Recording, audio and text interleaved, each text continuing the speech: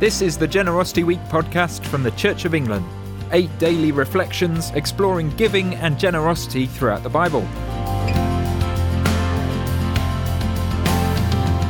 Each day we have a different contributor, reflecting on different passages in the Bible and bringing their own unique perspectives on God's generosity and how it's influenced their faith.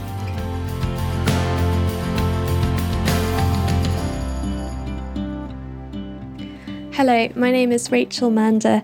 I live in Sheffield, where I work for the charity Hope for the Future, helping churches to build relationships with MPs on climate change. I also volunteer with A Rocha International, and I'm part of YCCN, the Young Christian Climate Network. Today's passage is from Exodus chapter 17, verses 1 to 7.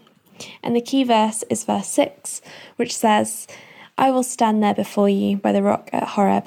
Strike the rock, and water will come out of it for the people to drink." So Moses did this in the sight of the elders of Israel. The image of the water coming out of the rock is a familiar one. Returning to this image, I've thought again about the ways this water is a gift, the ways God's provision is consistent, and how God's provision is tied with God's presence. In creation, all water is a gift of God. We see that in this passage in Exodus 17, and we're told again of this time in Psalm 78, which says, "He split the rocks in the wilderness and gave them water as abundant as the seas. He brought streams out of a rocky crag and made water flow down like rivers." God's provision is consistent, and what God does for Israel here is typical of what God does regularly in nature. Being present with his creation, God gives water to all creatures. The images of Eden, the images of Revelation, speak of life-giving water. Water is symbolic of God's gift of life. In this particular gifting in Exodus, God tells Moses to use the staff with which he struck the Nile. Only 2 chapters before, the Israelites have crossed the Red Sea.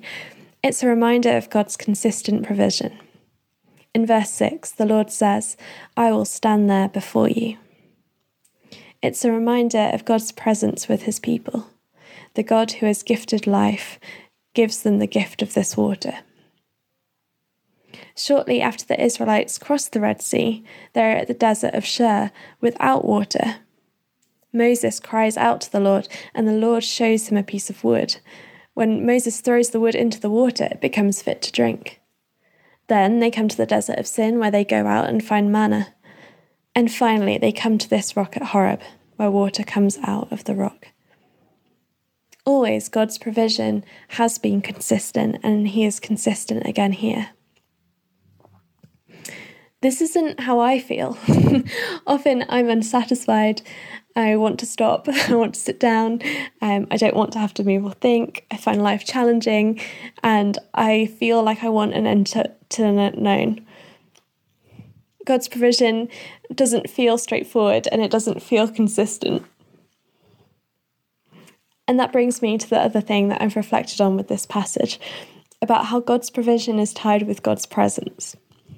All creation is gifted, and it is formed in community with God. The way God gifts this water is by re-establishing his presence, standing before the rock, reminding them of the Red Sea crossing, and being present as the water comes out of the rock for them. When God has gifted the manna, the rules of the Sabbath apply. It seems that God's consistent provision is also tied with the wider community of creation and God's being present within it. Sometimes I think my dissatisfaction comes from my desire to have the gift without acknowledging the giver. I don't always want God. I want an easy answer. And I want to satisfy my thirst without God having to make himself known, and without my having to know God. I wonder if this is true for you. What would it mean to think again about how all of life is a gift? Creation a gift, redemption a gift. And to hear again God's call to be part of all he has made. And I wonder if you can take a moment to think about a gift you've received and how your relationship with the giver changes the meaning of that gift. And now I invite you to receive again the gift of this day in all its fullness. And in noticing the gifts you receive and the gift of this day, I ask, can you enjoy the presence of God who gives these gifts to us?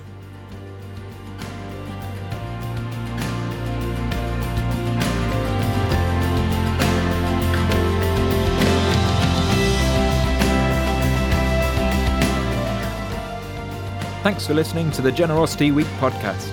Listen again tomorrow for our next reflection, where we'll be exploring generosity through the story of Ruth and Naomi. For more information about the Generosity Week, visit parishresources.org.uk and click on the link for the Generosity Week.